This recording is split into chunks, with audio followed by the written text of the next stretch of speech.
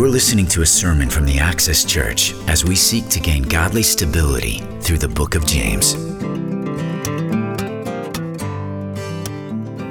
Well, welcome and good morning. I'm Jeremy, one of the pastors here at the Access, and it's a joy to be with you. If you haven't already done so, do find yourself there in James chapter 4, and go ahead and grab grab the James journal that's made available for you too. There on the back table to follow along with us. Last year, when we decided to work through the content of James as a church, we landed upon this book together because of the stability that comes from studying such a book, such a letter. A letter written by a pastor to a church. A letter that's known for its wisdom. A letter that's intended to ground Christians, to mature Christians, and to help stabilize Christians, to find stability in such a very unstable cultural moment as young, fragile Christianity, as this was written 2,000 years ago. We need the same stabilizing ballast today, the stabilizing ballast of God's wisdom and the hope that comes from knowing Him as Father in our own cultural moment today. James said in chapter 1 that he desired his readers to be stable and sound. He said, I don't want you to be like a wave of the sea that's driven and tossed so easily by the wind. James wants his readers, for me and for you, and his original audience, the first generation of Christians, to be single-minded, to be stable, to be focused, to be determined, to have a purity of heart, a singularity of soul. He did not want them to be wishy-washy, unstable, and double-minded, which the double-minded person is always unstable in this way. And then last week, remember that we learned from James that the unstable person is often quarrelsome, and they're frustrated, often because of something that's unsettling within them. And it plays out in this being quarrelsome and just tense, right? With others. It's because of a discontentment down within them, because of this division that they're experiencing in their soul, in their minds, a dissatisfaction that exists in his readers, that exists in me, that exists in you often, as we try to live according to what we feel is best and also live according to what God says is best. That's where this tension and instability comes from. These two voices vying for control of our life. Which way will we go? Are we going to follow our desires, the desires of our heart? We're going to follow what God says in His Word and let that speak into our way and change our heart, right? A verse that seems very appropriate but often frustrating, because if we really think through these words, it's not easy to really grab hold of and feel excited about it, is Proverbs chapter 3, but it's very appropriate for James. It says, trust in the Lord with all of your heart. This is the tough part. And do not lean on the things that you feel is best. Don't lean on your own understanding. But instead, in all your ways, acknowledge Him, and He will make straight your paths. Don't trust yourself, or be not wise in your own eyes. We don't like that either. But instead, fear the Lord and turn away from evil. I know it doesn't feel this way, but it will be healing to your flesh. I know it's hard to understand and receive this, but it will actually end up producing refreshment to your bones. And James tells us that we have to choose whether we're to follow ourselves and what we feel is best, or we must choose to follow God and what He says is best. And we're making a choice all the time. Every second of our life, we're choosing between these two things. One is driven mainly by reason, and the other is driven primarily by faith. In fact, faith alone. One describes the disobedient mankind following what he feels is best, and the other describes the obedient Christian that's following what God says is best. And I believe this is very timely. I believe wholeheartedly that passages in James, specifically like one that we have today, is going to be so wonderfully helpful to us in our friendships and relationships and how we think about other people if we would listen and absorb the truth that God has for us and let it speak into us without us trying to filter through whether we like it or not. Rather, take it in and then filter our life through what it has to say. I hope you'll do this. Last week, we jumped back into James. It was our 10th week in our study, working through James, who was the younger brother of Jesus. And so today, we're jumping into chapter 4, only verses 11 and 12. It was too convicting, honestly, to try to go further. Like, this has been a very convicting passage for me. It has worked deeply in my heart. It's sad how convicting it really was in my life. And so we're in verses 11 and 12 with week 11. I hope you give yourself to this passage. Let's pray once more. Father, Lord, I just ask for your help, Lord, in helping your children, Lord, understand how we're to live and how we're to behave and how we're to handle one another, and help us understand the power that's needed, Lord, to obey such a thing. Lord, teach us, I pray. Help us. In Jesus' name I pray. Amen. James chapter 4, starting in verse 11. He says, do not speak evil against one another. Don't slander is another term there. Don't speak degradingly of one another and against one another. Brothers, church family, Christians. The one who speaks against a brother, the one who condemns a brother, the one who assumes the worst of his brother and makes it known, the one who judges his brother or sister as guilty, or judges his brother, evaluates their way, passes judgment on them. Whoever does this actually speaks evil against the law of God, not just a general law, not just a national law, but the law of God. And he judges the law. So he's speaking evil against the law, and he's judging the law. But if you judge the law, think about this, you're stopping simply obeying. You're no longer just a doer of the law, a keeper of the law. But instead, you've made yourself out to be a judge, a ruler, a lawgiver, a law enforcer. So as you think of others, as you consider their ways, and we do it, we judge people on Facebook, we judge people at work, we judge people in society, we judge people if they're wearing a mask or not, we judge people on how they park. Like we judge people all the time. We're considering their ways, and as we judge people, sometimes we make it in our heart, these assessments, these judgments. Other times we use our mouth to judge them. When we begin to do this, James says you're stopping the obedience of the law. You are ceasing to obey the law and being a true obedient doer of the law. You have stopped being obedient. James teaches us that such criticism and this slander and this chirping and this judging is actually, it goes far beyond and higher than just judging another person, another Christian. It goes so far as judging the very law of God. And as you judge others, you're no longer obeying the law, but actually you're using the law in a way that only God is to use it. God being the only true judge. And in this, you're breaking the law of God. So as you judge others for breaking the law, perhaps, maybe they were, as you do this, there's no question about it, you yourself are breaking the law. That's what James says. And he gives us a reality check moment in verse 12.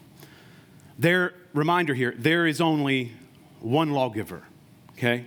There's only one author of the law. There's only one originator of the law. There's only one lawgiver. And there's only one judge, and it is he who is fully capable, he's fully able to save and to destroy. He's fully capable, the one who is the lawgiver and the one who is the judge. It's he who is able to deliver and rescue, to keep from harm, to save, as well as to judge, destroy, and condemn.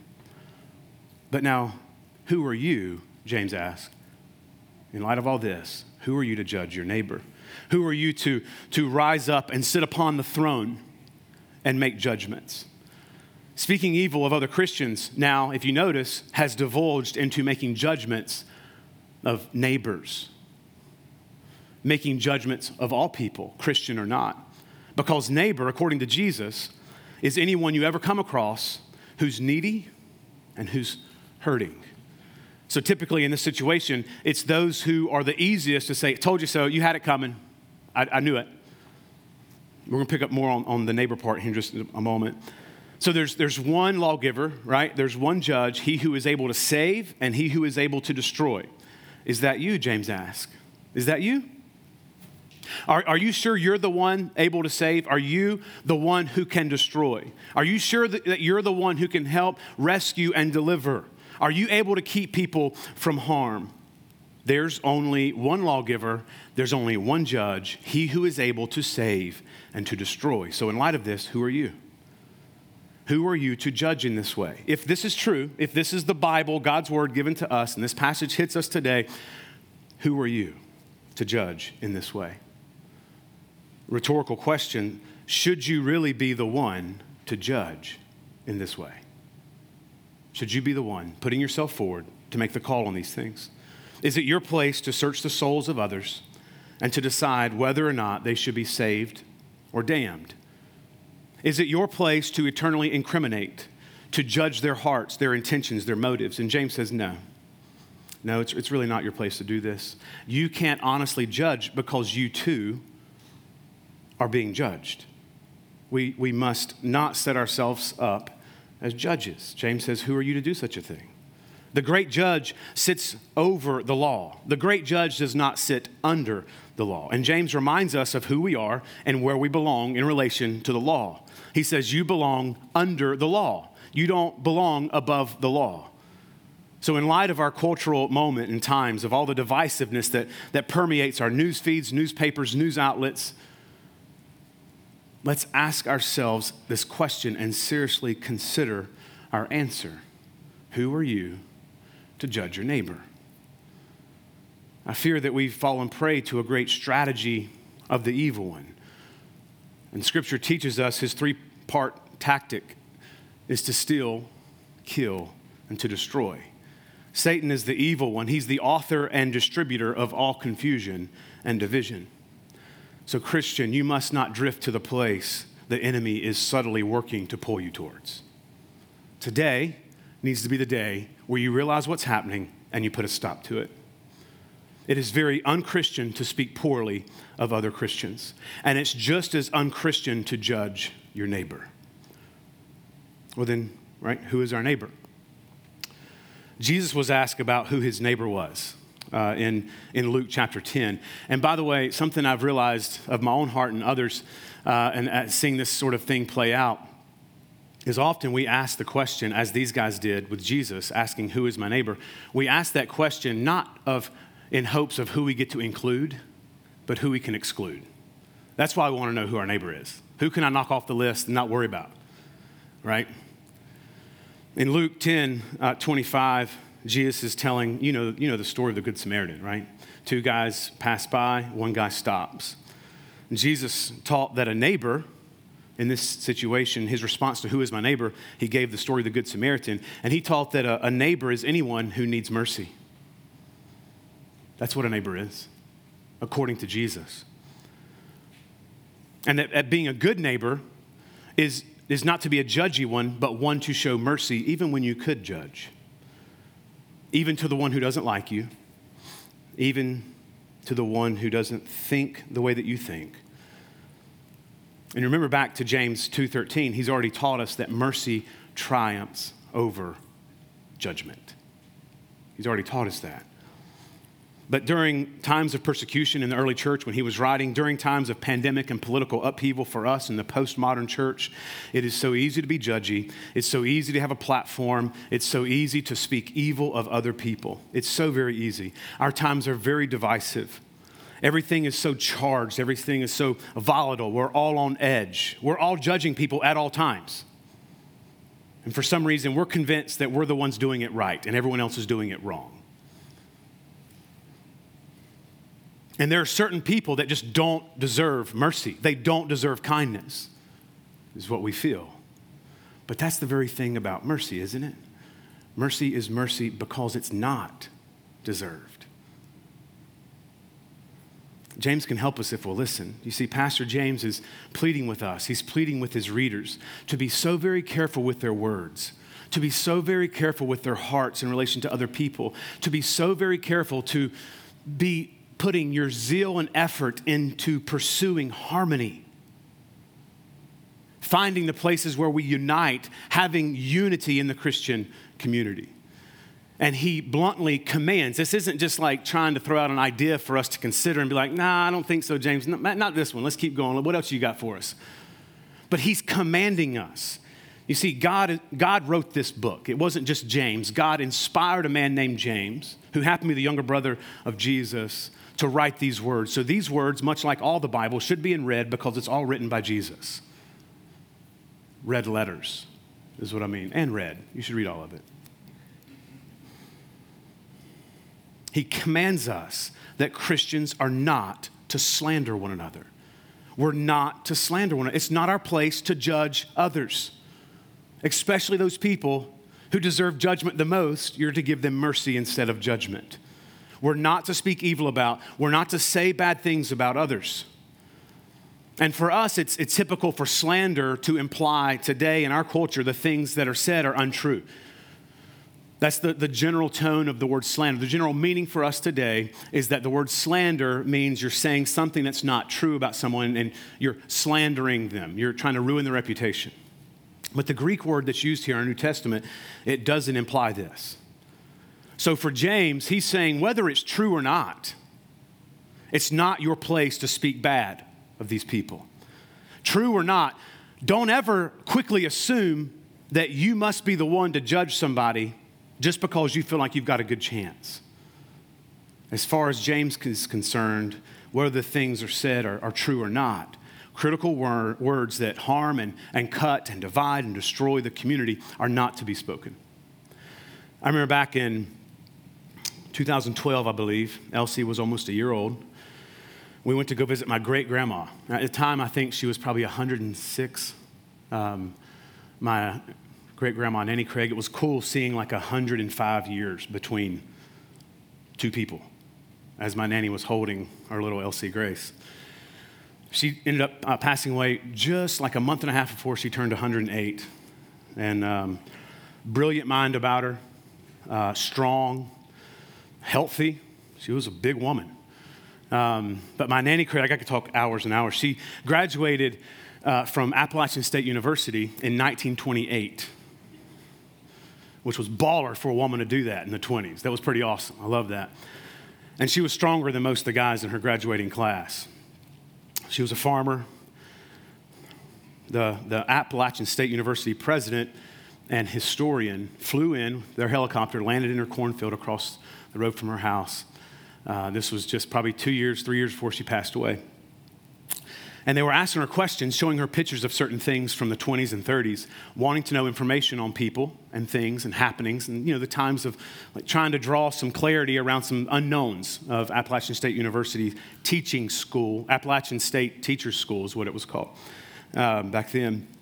And we were talking about their visit, and she said, Jeremy, I just feel awful because I told that man that I didn't remember and I didn't know, but I did. There were some things I did know and I told him I didn't. You think that's okay? And I said, well, I guess. I'm not going to argue with a 105-year-old woman on what she remembers or not. I mean, she said, it's just some things are, this is amazing. Some things are just better off left in the past. She said, it's not my business to speak of those things. I was like, what do you mean? She said, well, some people died in car wrecks. It's just awful. She said, some people committed suicide. I don't want to tell that. She said, some people got divorced. It's not my place to talk about that. I know they wanted me to say more, but I couldn't. It just wouldn't be right. I'm so sorry. Do you think that's okay? That was how she handled trying to obey, perhaps, this very passage. To be clear, James teaches us that only God reserves the right to judge and to declare judgment. God Almighty is sovereign over all things. You don't have to be. Take a break. God sees all. He knows all. And he will repay all for the wrongs that they've done. All people will have to answer for their sins and answer to God. They don't have to answer to you. You yourself will answer for your sins, and you will be condemned for your sin. Or you will stand in Christ, with Christ, and beside Christ, and he'll answer for you as he was condemned for your sin in your place on the cross. Remember the wonderful work of Jesus for you. As you think of this coming judgment that awaits us for all the wrong that we've done, remember that he's borne our griefs, that he's carried our sorrows, that he was pierced for our transgressions. Remember that he was crushed for our iniquities. Remember that our chastisement was placed upon him that brought us peace with God. And remember that it was his wounds and through his wounds that we have been healed. All this is eternally true for you, so long as you believe that Jesus did this for you. So you've got to endure the judgment of God upon your sin and be pronounced guilty and sent to eternal torment in hell, or through faith in Jesus alone, you believe that he was judged for you in your place. You believe that he was pronounced guilty as he became your very sin. You believe that he experienced the judgment of God for you. You believe that he died so that you might live. All things will be perfectly and righteously judged one day. All things. By the most perfect God. All things will be perfectly reconciled and justified and rectified one day through Jesus' work on the cross and through the judgment of God Almighty. All things. Psalm 75:7 says, "It is God who executes judgment, putting down one and lifting up another, destroying or saving." It's his doing. This is why James teaches that the person who criticizes their fellow Christian and even their neighbor, who perhaps isn't even a Christian, they are in fact pushing God aside and essentially shoving God off the throne and taking on the role of judge, which only God has the right to do this. How can such a person not expect judgment in return? In fact, Jesus warned about the consequences of judging others in Matthew chapter 7. He says, "Judge not." Okay. Should be enough. "Judge not that you be not judged." And now this is an incredible principle for understanding how to handle other people. "For with the judgment you pronounce on others, you will be judged." You want grace? Be gracious. You want judgment? Keep judging. "And with the measure you use, it will be measured to you." Why do you see the speck that's in your brother's eye? Interesting language there, same as James. Why is it that you see the speck in your brother's eye, a small little splinter, a piece of dust, but do not notice the 4x4 hanging out of your face? There's a log hanging out of your eye. How can you say to your brother, "Let me take the speck out of your eye," when you're hitting him with the log that's coming out of your head? You're a hypocrite. First, take the log out of your own eye and then worry about other people. You'll be able to then see clearly to help the other person. This is a moment of perspective, a good dose of reality if we'll take it. I remember hearing the old adage many times growing up, each time you point your finger at somebody, there are several pointing back at you. I fixed it. I just started pointing like that. Right? I don't want that to be true.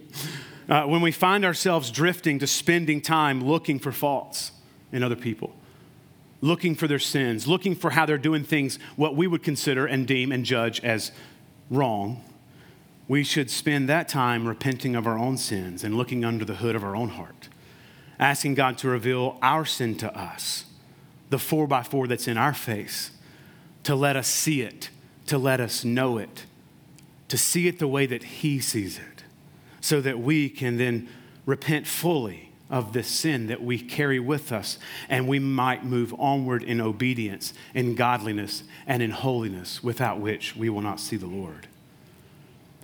May we ask God to help us hope all things of others, which is the way of love, assuming the best, rather than judge all things, which is the way of pride, assuming the worst. and ask God to be with those who we feel like judging. So rather than being chirpy and criticizing, our reflex is initially to pray. The humble, repentant Christian has very little time to sin sniff other people. They're too busy with their own. They've got their hands full. I believe godly wisdom would say, let's simply keep our judgy eyes out for ourselves. You're good at judging. Judge yourself. You do it all the time, so do it to yourself. Judge yourself, not others. And addressing the log in your own eye, you've got plenty to keep you busy. We'd have no time to be concerned about judging others if we were truly aware of all that we're doing that's not honoring God and not in line with Christian obedience.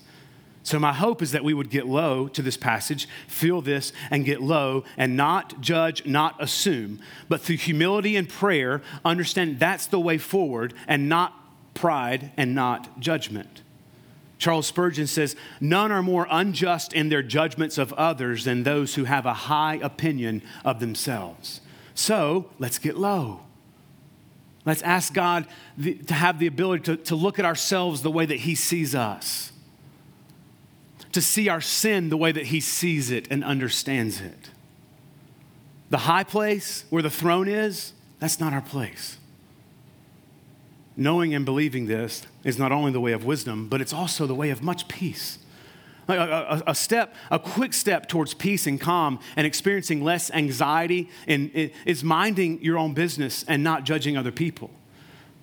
And I know this is so very important for us. As your pastor, I pray that you understand where I'm coming from. You don't know why people are doing some of the things that they're doing, and it's a very real possibility that you don't know all of their situation, and if you did, you would probably be thrilled they're doing things the way they're doing it.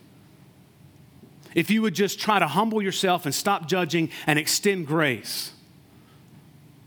They're just careless with the pandemic. They're careless with this and that. What if there's more to their story and what's going on emotionally within them, what's going on psychologically within them? Perhaps they're not as strong as you are to handle certain things like a pandemic or politics and just kind of continue unscathed. What if it's more difficult and problematic for them to do that? What if they've got to make tough calls on how to handle such things? Have you ever considered what it might be like to not have the life you have, but to actually walk in the life of someone else's shoes? We've all got opinions. We've all got thoughts, especially around the things that we've experienced the last 12 months. And James would say, and I want to echo, that judging others does nothing except make matters worse in your own heart and in the family of God.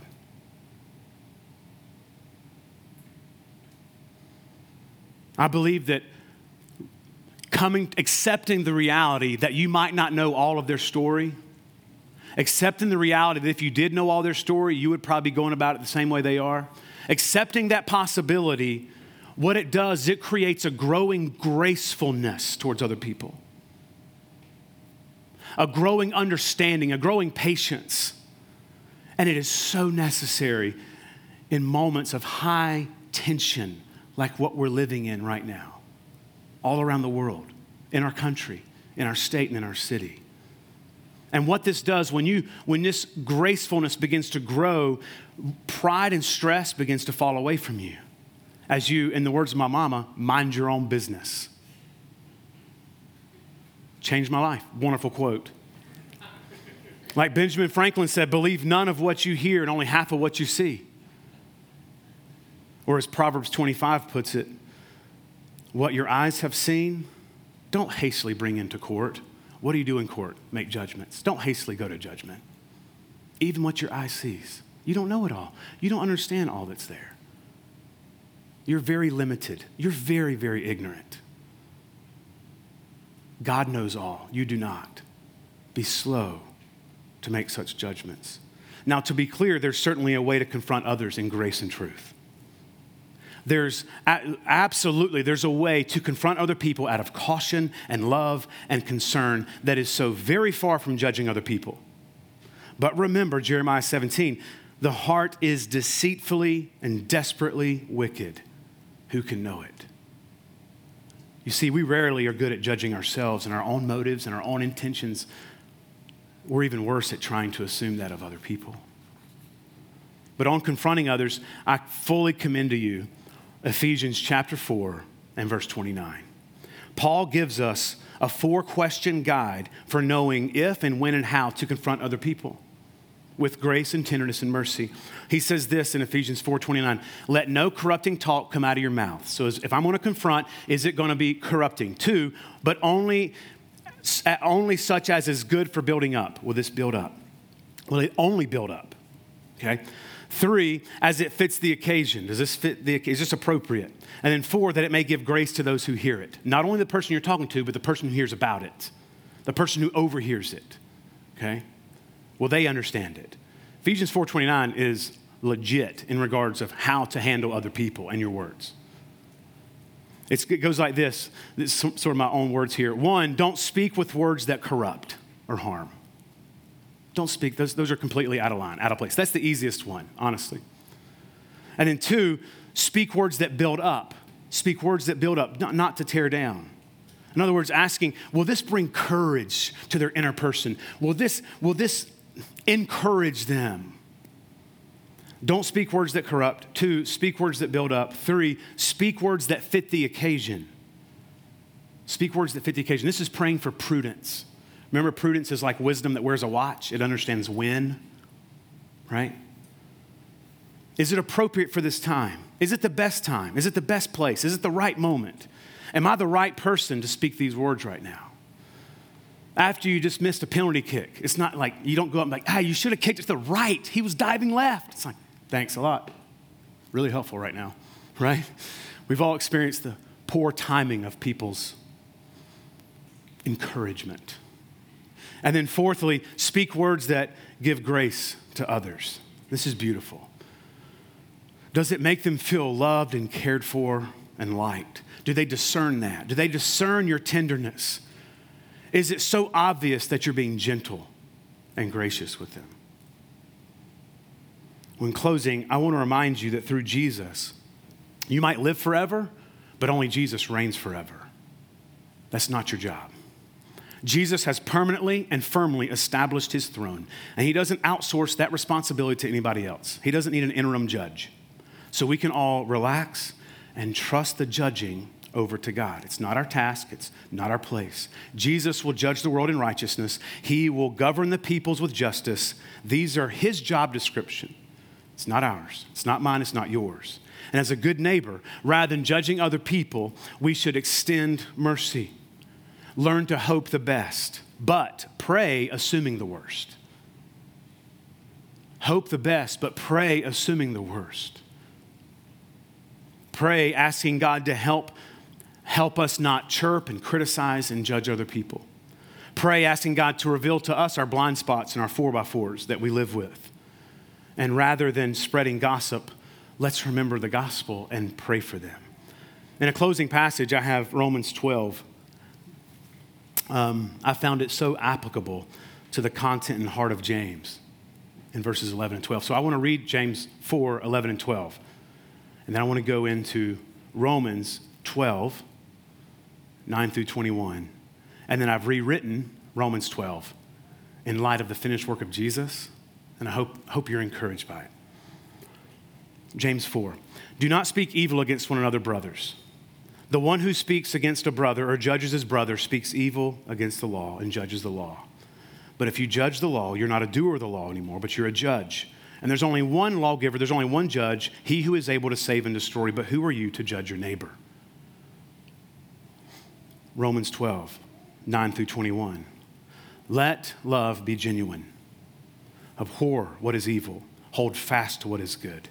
Love one another with brotherly affection. Outdo one another in showing honor. Do not be slothful in zeal. Be fervent in spirit. Serve the Lord.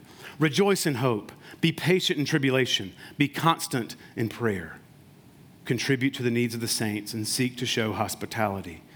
Bless those who persecute you. Bless and do not curse them. Rejoice with those who rejoice and weep with those who weep. Live in harmony with one another. Do not be haughty, but associate with the lowly. Never never be wise in your own sight. Repay no one evil for evil, but give thought to do what is honorable in the sight of all, if possible. Now, so far as it depends on you, if possible, live peaceably with all. Beloved, never avenge yourselves. Leave it to the wrath of God. For it's written, vengeance is mine. I will repay, says the Lord. Actually, to the contrary, if your enemy is hungry, feed him. If he's thirsty, give him something to drink. Do not overcome evil by evil, but overcome evil with good. This all describes the person and work of our hero, Jesus. His love was genuine. He loved until the very end. He hated evil.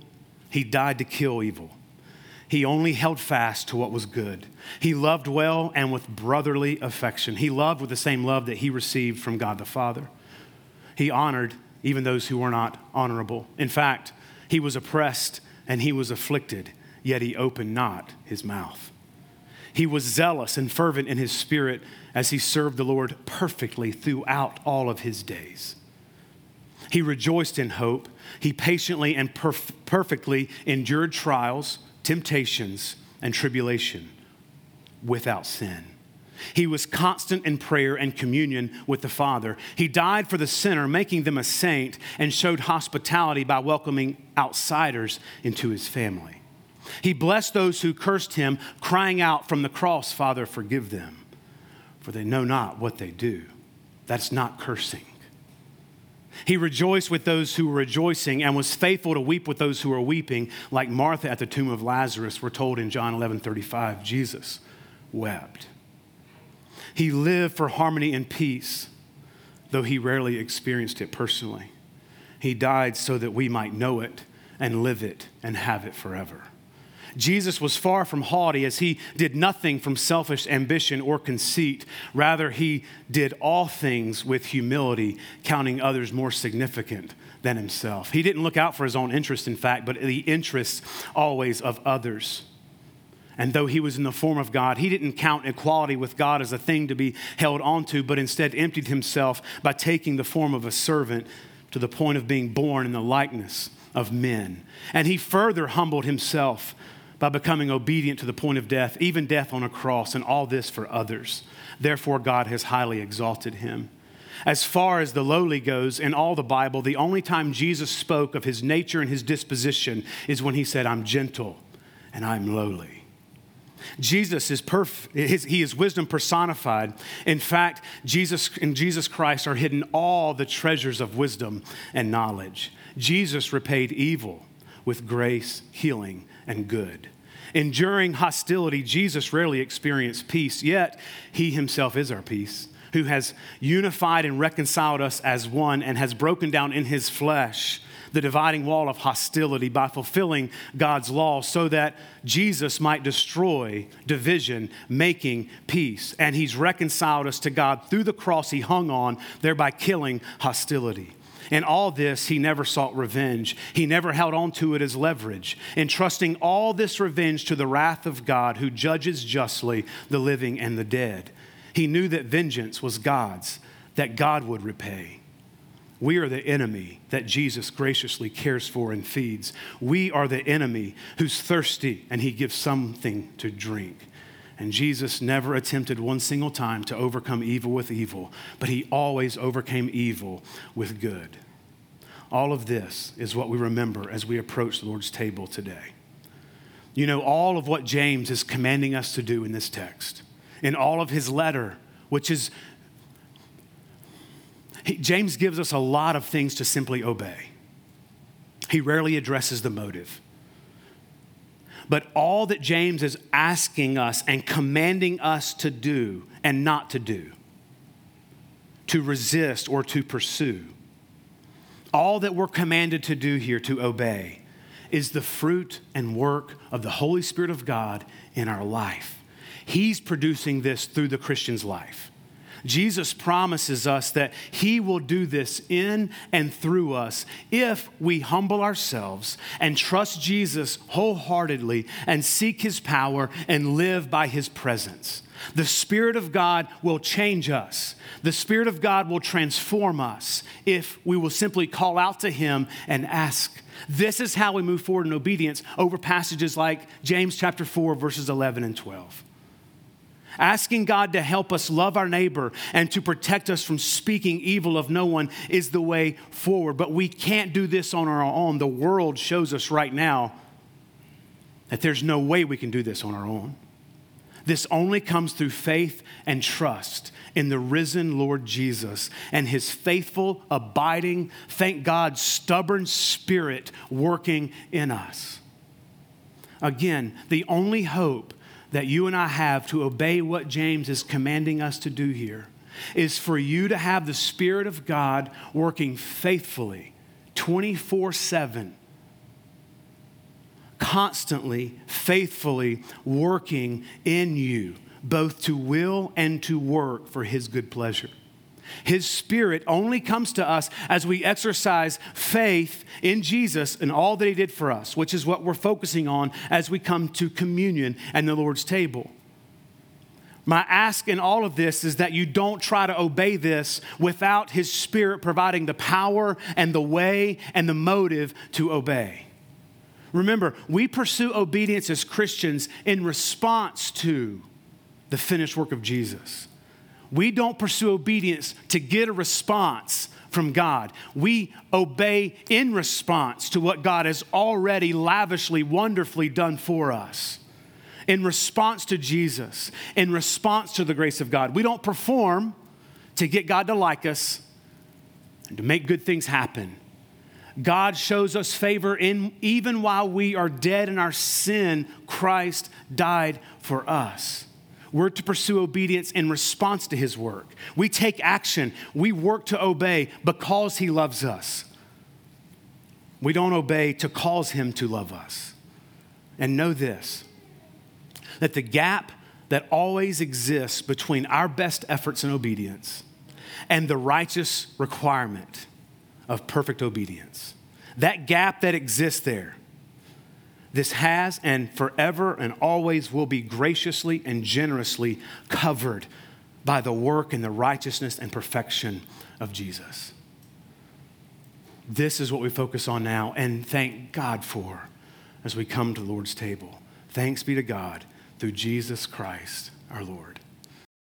You're listening to a sermon from the Access Church as we seek to gain godly stability through the book of James.